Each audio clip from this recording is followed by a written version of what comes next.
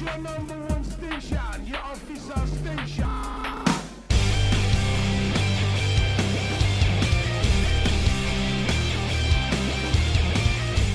You're listening to The Itch. My name is Casey. Hi, my name is... No, I'm sorry. Oh, shit. My name is Dan. And I'm Aaron. And I don't know what to do with that, but I think we're just going to keep it. That was pretty good. That took me by surprise. And this week we are not actually scratching the itch to improvise, but we've been forced in a position where we must. We had plans for an episode to be recorded a few days ago. Those plans fell through, and this became our only opportunity to record this week's episode. So it's a little less planned and a little more impromptu than usual. Yeah, we're typically people that like to research what we're talking about before doing so, so that we don't sound like complete morons. Like, I don't mind sounding like a little bit of a moron, but I don't want to sound like a complete moron every time I talk. I refer to us as being semi-professional. Yes. Yeah. There are people who know and speak far better than we do, and people who are far worse at both of those things. We keep ourselves right there in the middle of it all. And so we have some credibility, but the expectation isn't set too high. And there you go. That's very well put. Yep. It's about as accurate as we can make it. Maybe one day I'll be full professional, but probably not. We got to be paid to be full professional. Correct. Keep buying that merch, and maybe we'll be professional. No, probably not. If you buy enough resting itch face masks, then that will encourage us to be more professional. Now we're in some weird rock radio DJ quandary, because that just sounds totally like something that you would hear on a rock radio station. Call to action. The call to action. Anyway, so this week's topic is actually a fairly somber one, but an interesting one. And that just comes with the time that we're recording. Like I said, our episode was supposed to be recorded earlier this week, ended up being delayed until tonight. And we're recording this on Saturday, September 11th, the 20th anniversary of the tragic attacks on the U.S. And so that's something that has kind of been making the rounds all day. It is a day where people are remembering that and contemplating it. And in our case, since we love us some music, sort of relating to how those attacks impacted the music world. Yeah, and it was a difficult time for a lot of people. I mean, not only did we lose thousands and thousands of Americans during that attack, and it affected thousands of, many more Americans, it affected the whole country, because this is the first attack on American soil since Pearl Harbor. And it was just... it was crazy because, Pearl Harbor, we knew it was Japanese that did it, and we knew we had an enemy. It was a clear-cut enemy at the time. When we were attacked on 2001, it was a very confusing time because we didn't really have a clear-cut enemy. We knew it was terrorists, obviously, but we didn't know, let's just go kill these guys of this country or whatever. It wasn't like that. It was a very different type of attack, and nobody knew what to make of it. And we weren't, in the middle of a war, at least in that same capacity. And so it was a very shocking event. And obviously, like you said, this is a country where that stuff doesn't particularly happen. And we're grateful for that. But when it does, it just makes it all that more, I don't know, shocking, I guess is still the word. Yeah. And everybody has their stories of where they were, what they remember from that day. I don't know if we really want to get into that too much. But what I'd really like to talk about is that, everybody, and I saw it all throughout Facebook today, is that everybody wants to remember how we were as a country after 9/11. And to an extent, I do agree with that. There was lots of patriotism. They sold out of flags everywhere. Everybody was pro-American, and I get that. And I love that part of it. But at the same time, that also came at the cost of a huge anti-Muslim movement that was just uncalled for. It wasn't like all Muslims did this to us. It was a particular group. And that still goes on to this day, that this event led to that. And I just think, obviously, like I said, it's uncalled for. Yeah. The way I put it was there was a brief period when this nation had a deeply flawed, but still palpable sense of unity. And so, as you just mentioned, that didn't necessarily apply to literally every American, unfortunately, but it was a far stronger overall sense than we've really had any time since then. A common enemy unites people. And unfortunately, and there were ways in which America decided that anybody who, looked or worshipped like the people who were the actual enemy were also the enemy, which was just not true. And that was something that we still are dealing with and have to deal with, is that kind of stereotyping. But yeah, because it just shifts per event. After Right. the COVID outbreak, that shifted towards Asian Americans, and Yeah. it's unfortunate that that's how we as Americans have to think or have to unite.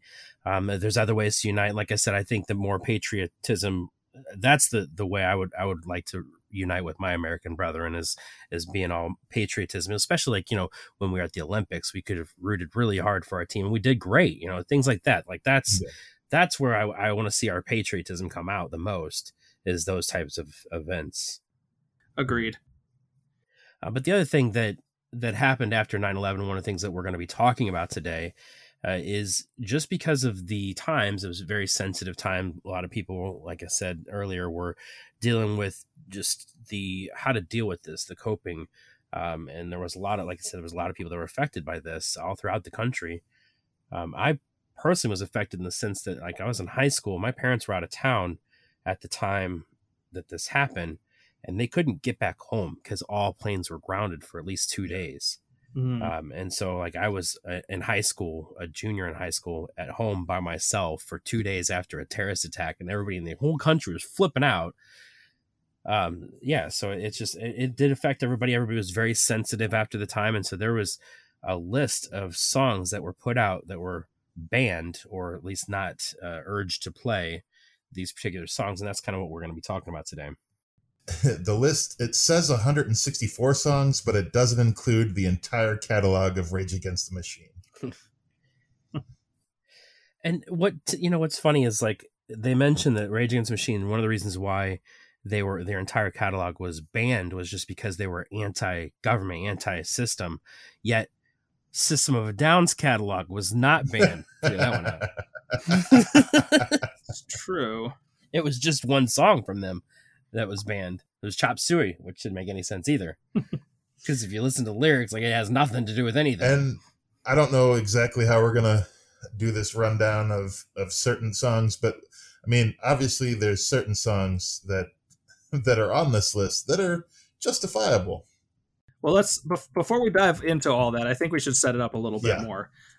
So I'm going to reference, actually, if you don't mind, I might actually just read a little bit of this. Sure. A number of music media outlets have been covering this and bringing it back up and posting it. I'm going to read a little bit from the Kerrang article about it, and maybe the Consequence one later, which we'll link to in the show notes so that they get their credit and clicks and whatnot. It says, for many Americans, the September 11th attacks are the most important cultural turning point in history. The tragedy in which radical Islamic terrorist group Al-Qaeda flew passenger planes into both the World Trade Center towers and the Pentagon was the deadliest terrorist attack in world history, and sparked both rampant patriotism throughout the U.S. and jingoistic anti-Muslim sentiment across much of the world. It also had a dramatic effect on the arts, inspiring many musicians and artists to confront darker themes that fans were suddenly dealing with, whether they liked it or not. Right after the attacks, though, many media companies began censoring art deemed insensitive or anti-American for fear of offending or upsetting the traumatized nation. One such entity was the media corporation Clear Channel Communications, which is now known as iHeartMedia, who 3 days after the attack sent a memo to its 1,100 plus radio stations across the country with a list of songs that they deemed lyrically questionable and insensitive to play following the attacks. And as you guys mentioned, some of them are fairly obvious. Rage is in there because Rage is a band that critiques America, and I think they just decided maybe now's not the time to be that critical. And you have a few others that are a little bit stranger, and some that, there's nothing intrinsically problematic about them aside from just a sensitivity to the moment. Like the Foo Fighters' Learn to Fly is on there. Yep. Or 311's Down, like... Yeah. And which Down is a very strange choice to me. And so I think, we also have, the Itch has not only touched on the topic of this particular list In the Jimmy Eat World episode, we touched on 9/11 in last week's POD episode. And way back, I think in episode 1 or maybe 2, we had one of our first things I remember us talking about on this podcast was censorship. Yeah. This was a form of mass censorship, not the kind of which you typically hear about. But I don't know. I've always been fascinated that this happened. That you had 164, 165, whatever songs that they were like, you know what? Let's lay low on this. And for the record, there wasn't truly consequences for DJs that ignored that and played these things. They were just very strongly suggested to not. Yeah. And as far as I recall, most of them did comply, but I could be making that up. It wasn't like I was paying super tight attention as a 18-year-old or whatever. Do we know how long they went by this? Like how long, they were kind of banned these songs? It doesn't reference it, but that's a good question. Yeah, I'm not entirely sure. We could, because I mean, I get it if it's just like for a month or two or something like that. That makes sense. Everybody's sensitive, But if they were just like, nope, these songs are forever banned. Well, obviously they weren't, because we've heard a ton of them plenty of times since then. I couldn't. Yeah, in the articles that I read, I don't see an official end date per se. I want to say what happened is that they probably just piddled out over time. Like, you read the room and you're like, okay, it seems like America is at a point where this would be okay again. Right. So it probably was a number. I would guess probably a number of months, but probably not much longer than that. Well, definite congratulations needs to go out to AC/DC because they have the most songs with 7. Well, I mean, technically, Rage Against the Machine has songs, but that's true. Well, their entire catalog is banned, but yes, right. But AC/DC, for the reason mentioned, AC/DC just got banned on name alone. Way to go! There was actually some people's theory. Well, actually, if you look at the Consequence of Sounds article about it, suggests that Rage Against the Machine's entire discography, 4 albums, over 50 songs, were deemed unacceptable, apparently because the band had been critical of America and capitalism. John Lennon's Imagine was also banned because envisioning a world where we all got along was at odds with the public demand for bloody justice. And several heavy metal songs found themselves on the wrong side of the censor, seemingly for no other reason than the suits at Clear Channel didn't like aggressive music. Yeah. For example, well, some of them I could still understand. Like, they list Godsmack's Bad Religion. Yeah. I get that one, because if you're dealing with the Islamophobia, it's probably best. Those 2 words might be problematic. But like Limp Bizkit's Break Stuff was on there. But it's a song about, having a bad day and wanting to just destroy something. I kind of get it. Like, I don't get that one. That's more of like I gotta let my anger out kind of song. Right. And people were very angry. I find it funny that Alice in Chains is mostly on there just because they're depressing songs.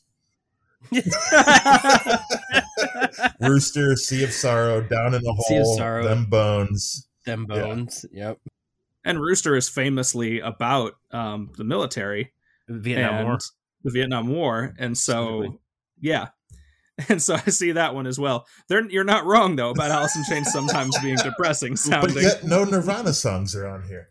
That's true, and Nirvana songs, I mean, unfortunately, in many more cases deal with actual like self-harm and things like that. So I don't know. Like, I think that the rationale for these is at varying degrees of credibility. Some of it really does seem to be more like you're in the wrong place at the wrong time kind of thing, or that title might just be a little triggering. I don't know if triggering was a word that people used in 20 years ago, but that is the concept. The one that kind of sticks out for me, and I listened to the song just because I was curious as to why, is Neil Diamond's America. Was it pro-America or not pro-America? It's basically just everyone's coming to America because, the American dream and this, that, and the other thing. And there's one line in the song, they come by boat or by plane. So just for that one line, we can't be listening to that. Yeah, I think that's really is what you're looking at, is just like anything that could possibly be interpreted in a way that would be problematic. They're going to presume it was. But then you got like Pat Benatar, Love is a Battlefield. It's like, wait, what? That is true. Well, and then Everclear Santa Monica. Like, that one didn't quite make any sense to me either. Hmm. I mean, I guess, I want to watch the world die. Maybe I don't. The lyrics in the chorus. Yeah. I have no idea. Like that one just confused me. And then the two Cat Stevens songs. Like Cat Stevens is like Yeah. one of the most like folksy guys in the world. They're like, no, fuck Cat Stevens. Don't play his shit. I don't want to hear that shit on my radio. It's truly what I wonder sometimes. Like, well, first of all, somebody in that company had to sit down and look up or listen to, all of this stuff within the first. Can you imagine how bizarre that would be if like America just suffered the worst terrorist attack ever, and your boss is like, all right, I need you to look at every song that any of our stations play, like rock stations play, and make sure there's nothing even remotely possibly questionable in it. Yeah. And you're like, oh yeah, that seems like a good use of my time right now. Like, like that's, and I'm a little bit joking because I do understand, but it's just like, what a weird position to be in, to be that person, or people rather, probably. Well, and then like, okay, so Red Hot Chili Peppers Airplane, obvious choice. Under the Bridge, okay. Under the Bridge doesn't, I looked at that one, I don't get it. Yeah, that one. I have no idea. Yeah, there's some interesting ones. I know people famously have talked about the Bangles being on there and Walk Like an Egyptian, like literally pretty much just because it references the Middle East, as best I can tell. Like, it's nothing really, like maybe they're worried about there be some type of racism in that, but if so, like, I feel like it's, I don't know. That one does. By that logic, Cake's Comfort Eagle should be banned because it sounds like a sitar playing. Possibly. I don't know. Some of them really are so like awful just on the unfortunate, titles. Like Pat Benatar's Hit Me With Your Best Shot. Yeah. Or Dust in the Wind by Kansas. Man, that one would just make you really contemplative. Like, I actually think that could be a good one to listen to at that time. Like let's pause and ponder this. But I know like Drowning Pool's Bodies was a huge song at that time. It's one I distinctly remember it being a favorite track of like my high school friends. But that one I get. That would be like number one on my list. Like let's lay low on this song for a while. That just doesn't work at all. Or Hey Man, Nice Shot. Hey Man, Nice Shot. That's another one that's, I mean, it's not the same exact thing, but it is about, taking somebody out in the government, technically. There's a handful of songs on here that are also just like gun violence, and it's like, wait, was that even really? I think that they're looking at violence in general and saying, hey, maybe not now. Here's one for you. What do you guys think? What do you think about this one? Green Day's Brain Stew. Yeah, I saw that on there. I saw that. Yeah. I don't get that one at all. Isn't that just another one of those early Green Day songs about, being bored and on drugs by yourself somewhere in your room? I thought it was, actually. That's pretty much it. Like, that's what Green Day did at that point in their career, was sing about that. But no. Very, very unusual, some of this. Like you mentioned John Lennon, which is another one of those where I could see that being a double-edged sword kind of thing. Like, that's a song that's in theory trying to promote unity, but at the same time, America was like, no, somebody needs to pay for doing this to us. So, I don't know, depending on how you feel on that spectrum, I could get it. Yeah. And pretty much all the Beatles songs that were on the list, it's like, okie dokie. Some of those would be worth pausing and looking up more. Yeah. To understand a little bit more why they could have been there. I think you could come up with, not necessarily to say, okay, I agree with this one being on the list, but I think with any given song in here, if you did look into it a little more, you could at least probably figure out, I bet this is why they put it on the list. And that's what I did with some of the songs. Like Phil Collins' In the Air Tonight, it was like, if you were drowning, I would not lend a hand. And that's basically like the only part of the song that... What about Tuesday's Gone by S.C.I.E.N.C.E? Was it on a Tuesday that it happened? I know it was during the week because I remember being at school. It was on a Tuesday. Okay. That makes a little bit more sense. There are some that make a ton of sense to me. So like I look at like Alanis Morissette's Ironic, where there's a verse specifically about a guy getting on a plane and the plane going down. And so like absolutely. Or like 99 Red Balloons is I don't even know how to describe it. Or Korn's Falling Away From Me, or Zeppelin's Stairway to Heaven. Like, those definitely make sense. Leave it, Peter, Paul, and Mary. When Peter, Paul, and Mary get censored, that's sad, but I get it. Leaving on a jet plane, don't know when I'll be back again is a very different meaning in the context of the immediate aftermath of 9/11 than it is in the original context of the song. So speaking of that, there's a song that came out 1 week, exactly 1 week to the day before 9/11. It was a song by System of a Down, and this song, I'm not gonna lie, like after 9/11 happened, and because like Toxicity was one of my favorite albums of all time, still is, but the album did come out September 4th, and one of the songs on there, track 4, is called Jet Pilot, and the fucking lyrics on this song just freaked me out after knowing what happened on 9/11, because it's wired were the eyes of the horse on a jet pilot, one that smiled as he flew over the bay. My horse is a shackled old man, his remorse that he couldn't survey the skies right before they went gray. My horse is my remorse flying over a great bay, which the Hudson Bay, I believe, is the bay that they flew over to get to. My source is the source of all creation. Her discourse is that we don't survey the skies right before they go gray. Yeah, it was just, I don't know what this song is about. I truly don't. But it was just really freaky because it was, like I said, it came out exactly a week before 9/11, and like this is just, like, it was just creepy because, like, you imagine the terrorists as the horse. They took a plane, obviously, over a fucking bay to get to the buildings. Like it was, and obviously when the buildings, when the building came down, the skies were all gray. It's just a fucking creepy ass song. To this day, it still scares the shit out of me. Oh, dude. Yeah. There is, we've talked a lot in recent episodes about all these albums that have come out, like, since the pandemic, that were recorded before it, but spoke in terms that really seemed appropriate to it. There is music out there that was made before 9/11 that is disturbingly like prophetic almost. Yeah. There was this punk band that I listened to in high school called Squad 50. And they had an album called Bombs Over Broadway that came out in 2000. The cover of that album is planes flying towards the two towers. And that is bizarre that these things, and I get that the two towers are an iconic piece of American imagery. And so it's not like it's impossible that could happen. Obviously, it was not impossible that it could happen, or that somebody artistically would consider that happening.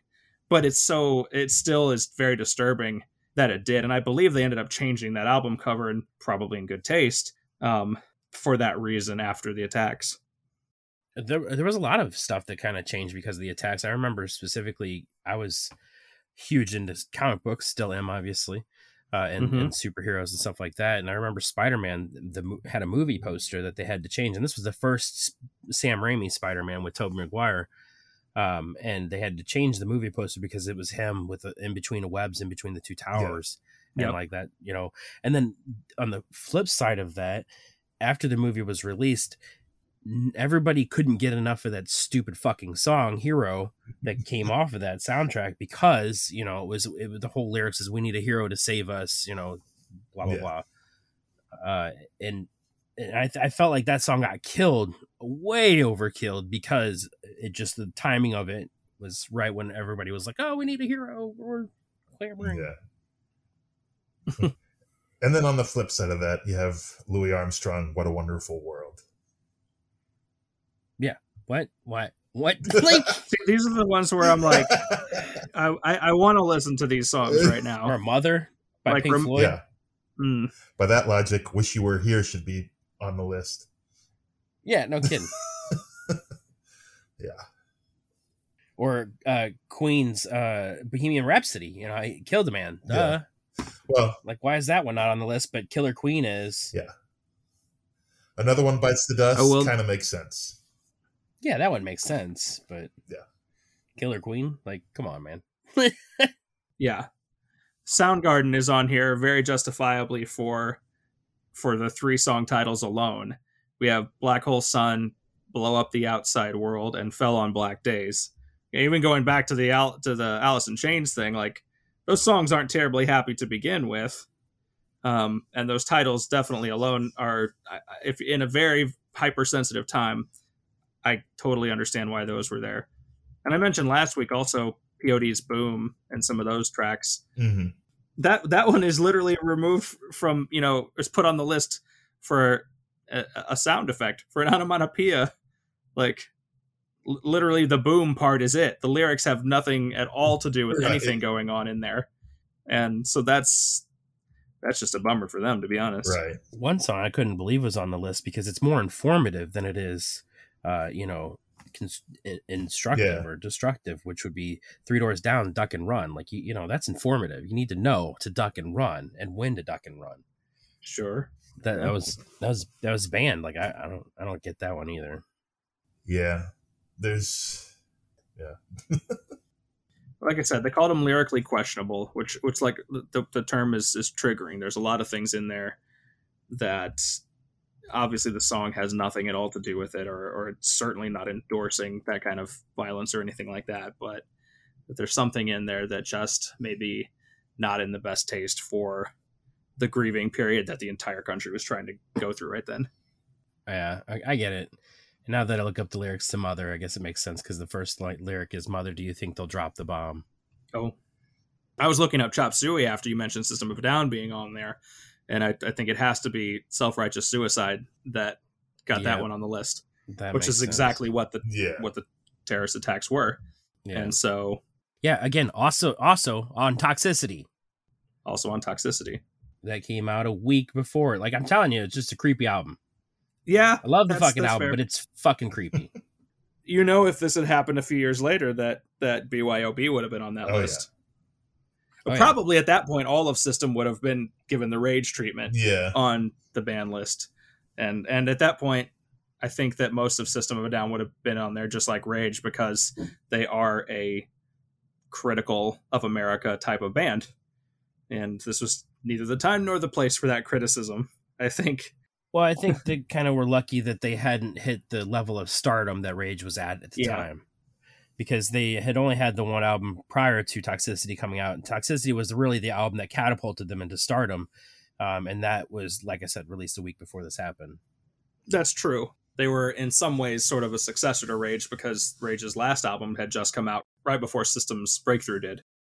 That was such a fucking great time in music. Like, obviously not for the events after 9/11, but just in music in general in the late 90s, early 2000s was just awesome. I mean, it's still good, but there's just some bands that I just don't ever think will be recreated like they were back then. Yeah. It is true. I think every person, I think it's a common thread for most people that the stuff that you were listening to in about high school is the stuff that you're going to be the most fond of forever. I agree with that statement, actually. I truly agree with that statement. Like, I really do. Because I totally agree. I'm discovering good bands and new music all the time now, and especially since starting this podcast, I've discovered way more good rock music than I had in multiple years before that. But, like, on an emotional, like, deep personal level, I'm still a sucker for that stuff from this time period. Right. Yeah, because it was just at a very formative time in life. Yeah, I agree. So that's which I'm happy to take this sidebar. Actually, I think that we've set our piece on that. And roll it right into science. So speaking of which, that's a great idea. Dan has a great idea.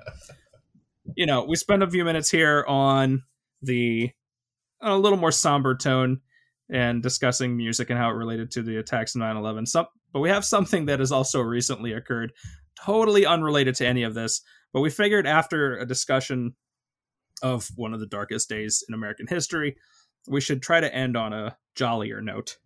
And so with that said, this past week, September 9th, also marked the 24th anniversary of Incubus' album Science. Now, 24 years is a weird anniversary, and it is, when we do anniversary shows, we tend to do them in multiples of 5 because it just feels right. But our friends from Patio Slave made a post on Instagram about Incubus and this album, and they laid out what the album supposedly stands for, because science is an acronym. There's a period between each one. Yeah. And I know Dan knows that one, or at least looked it up a moment before we started recording. Casey, are you aware of the definition of science, the sort of definition of science? Yes. According to Wikipedia, it's sailing catamarans is every nautical captain's ecstasy. Yes. Which is wonderful and absurd. And what had happened was, Patio Slave posted this. Nate thought that that's what it stood for as well. And so did we and anybody else who read Wikipedia, because it's the most commonly accepted definition. However, in that thread, they were corrected, quote, by a guy named Dirk Lance, who gave an alternate definition for what science stood for, and ended his description with, "So says a little bird." And for those not in the know, Dirk Lance was the bassist of Incubus at the time of the recording of the album Science. So all that fantastic like funk, jazz, metal, bass action that you hear going on there, that's his work. And it's splendid. So we thought it would be kind of fun to make a game out of this and be like, you know what? Maybe science stands for a lot of things. And we'll come back to what Dirk said, but I wanted to share the definitions that we got for putting this on Twitter before we get to Dirk. And if you guys have any, I made one up earlier today. So feel free to make one up while we're doing this. I found a couple, actually. I altered one. You found, or you? Oh, I found them. You invented. I found a couple. I did not invent anything. I'm not that smart. I said, why you guys keep using the word "found"? Like, because I found them. I didn't on the internet. Yes. All right. Found them. All right. So I'm gonna go. I didn't come up with this shit. I'm not that clever. I want you guys to have an opportunity to be clever. You know. Well, I did use the acronym generator and tried to create one. Okay. Should we do that first or the Twitter? The Twitter. I want to hear what people say. All right. We'll start with Twitter. People are funny. So we put it on Twitter. We said all answers are correct. Patio Slave replied, letting us know that they may or may not have been corrected by Dirk Lance. And so we'll get back to that at the end. Even though I'm pretty sure he's still just playing, he does have the most authority in the matter. All right. So our friend Lauren from the Beard Owl podcast, which of note, in case you didn't listen to the shortcut from last week, Casey and I's episode on Beard Owl talking about Alapalooza, is out now on her feed. So go look up Beard Owl, BEER''D. And that's a quality podcast that you'll enjoy. Anyway, she says, sometimes cookies include every nice chocolate element and a graphic of the Cookie Monster. Nice. That's a good one. I don't think that's what the album stands for, but I fully agree with the sentiment. Cookies with all the chocolate elements are the best kind. That's kind of along the lines of one that I was just kind of generating over and over until I thought it sort of made sense. Okay, tell us your one you generated. Strength checking, infatuation, entitled nonsense, change execution. That's very interesting. I heard the word nonsense in there, and that's the one that stuck with me. Because I think it describes the rest of it. I'm trying to figure out what that could mean. And then I altered one that comes up with this particular episode. Super crazy, idiotic, effortless, nothing crap episode. Oh. Dang. If we hadn't just talked about 9/11 before this, I would 100% title this episode that exact thing. Now you put me in a situation, and I can't do that. But because this is not a nothing crap episode, but it would be if it were just all about Incubus and science and us having fun with the name. Correct. And then the last one that I got here is stupid class. I even never care ever. I never even care ever. Yes. All right. That's written by a college student.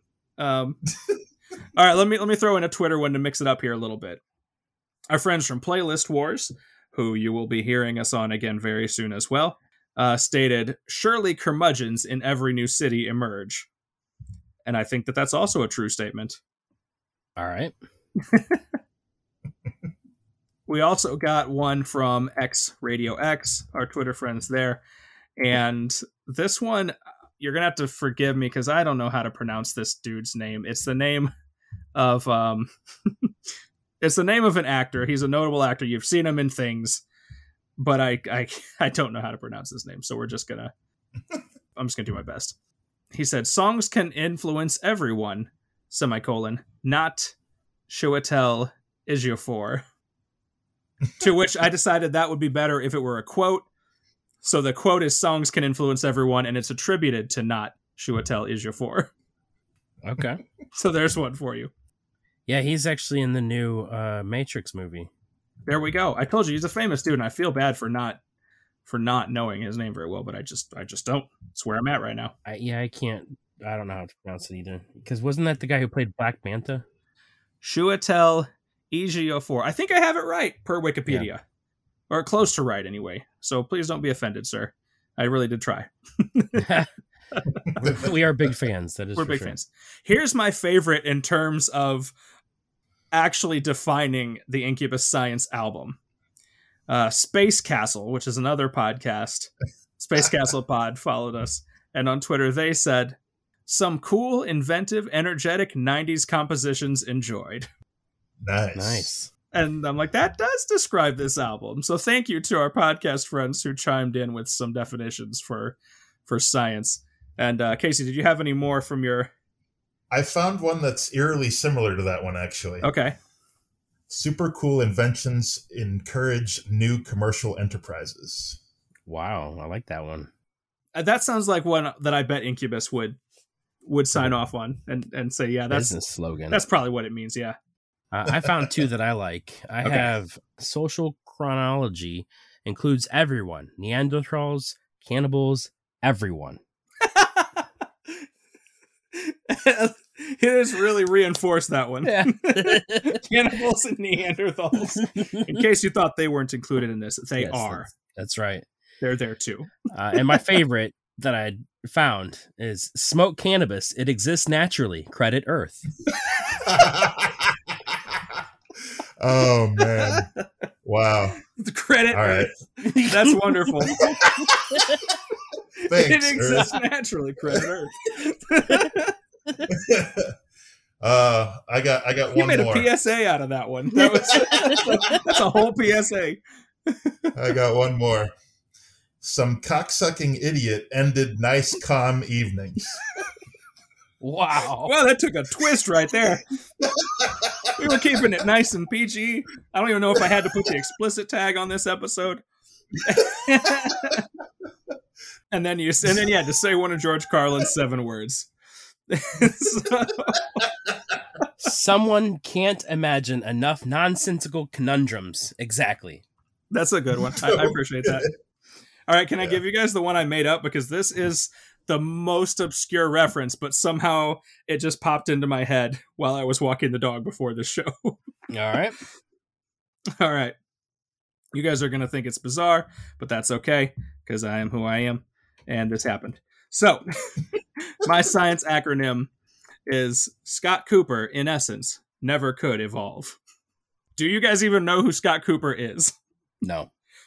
Scott Cooper was a baseball player who graduated from Pattonville High School in Maryland Heights, Missouri, which is where I went to school for all but 3 years of my education in the Pattonville district. He ended up making it to the Cardinals late in his career, I believe. And he was always one of those guys who people had high hopes for and expectations, and he just underwhelmed at that level. So he was a disappointment.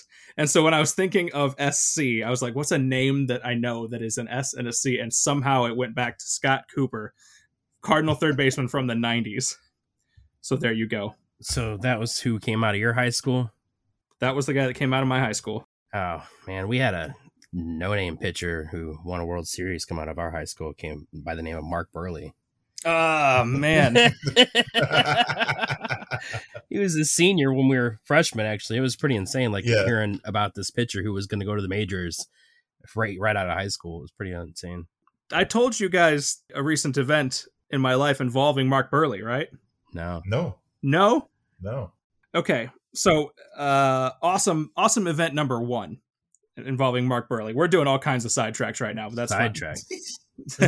So my dad and my brother and I, a little over a decade ago, decided that we wanted to try to see every Major League Baseball stadium. And the first one we decided to go to, since we had already done, Cardinals plenty, we went to see the White Sox in 2009. Random White Sox game. Mark Burley is pitching. First game in our journey. Mark Burley pitches a perfect game against the Tampa Bay Rays. And we were there live for that, and it was amazing. And I was like, well, now we have to complete this journey because clearly this is a sign. And and so that was wonderful. Fast forward to, I don't know, 2 weeks ago, something like that. My parents go out to dinner with a couple of friends from their church, and they're like, oh, also, Mark Burley's parents are here with us too. And we're talking about baseball. And I'm like, what in the world life do you guys live that no one's been telling me about, that you're out here having dinner with baseball stars, folks, and talking all about Mark Burley?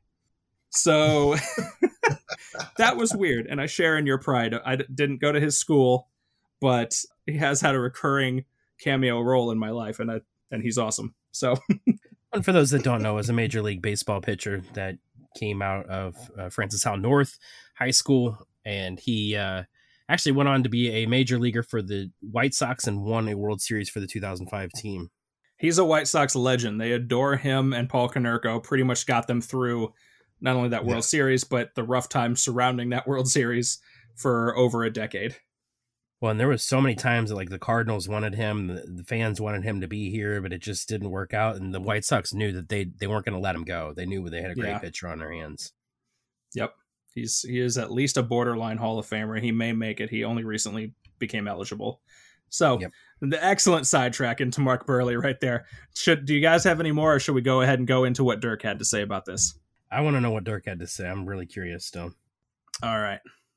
Who, by the way, I just want to make mention real quick. I love Incubus when Dirk was a part of it. I think that this band has been crap since he left.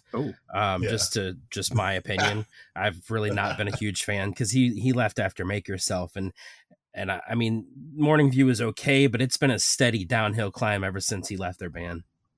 My opinion. He definitely brought the heaviest, the funk. He was actually on Morning View. I think he left after that one. Probably because he was bored to tears during that album. Oh, I loved Morning View. That was to me that was their last fantastic album to me. That was, but it wasn't a bass heavy album. He had as a bassist, he had to be bored. There's no doubt. Yeah, he got. That's why he was like, "Peace, guys, I'm out." Yeah, and that's certainly possible. I don't know. He definitely was more heavily featured on Make Yourself, and then definitely more heavily featured on Science. Yeah, I do not disagree at all there. That is, and Fungus Among Us, the best of them. I don't even think Incubus likes Fungus Among Us, to be honest. I'm pretty sure they pseudo disavowed that album. They're like, nah, we pretty much start at Science. Oh man, Fungus Among Us is a pretty damn good album too.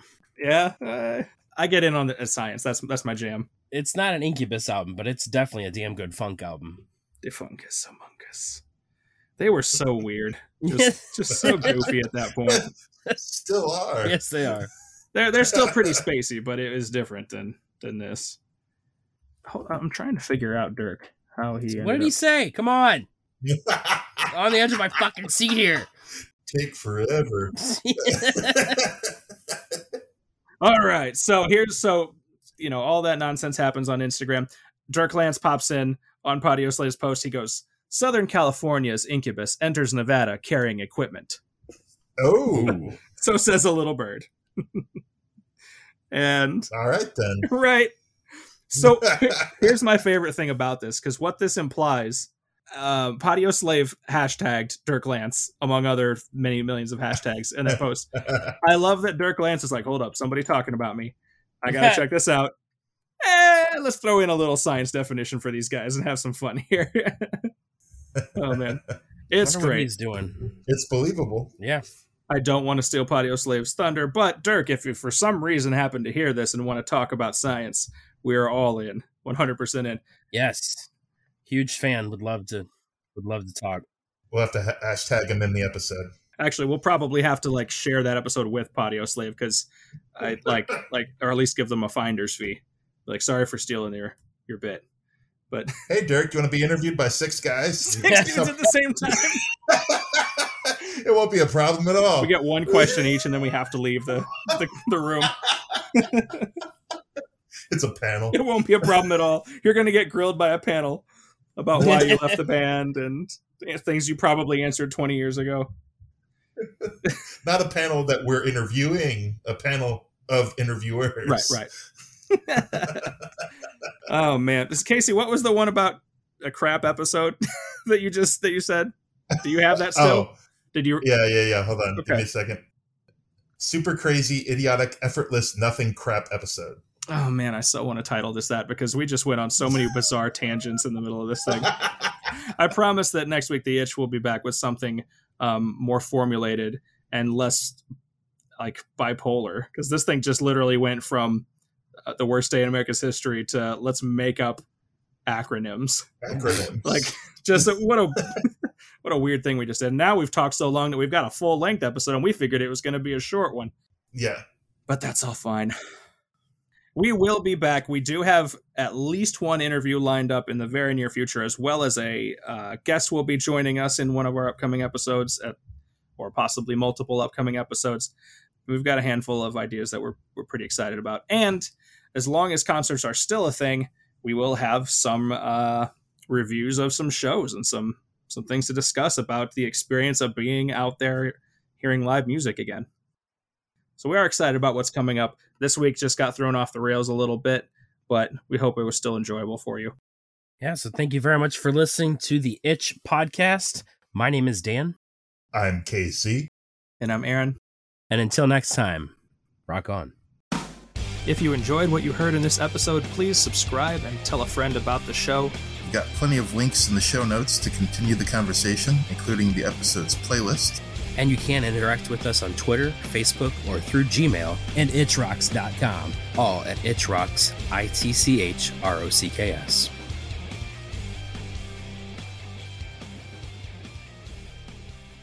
De Fungus Among Us.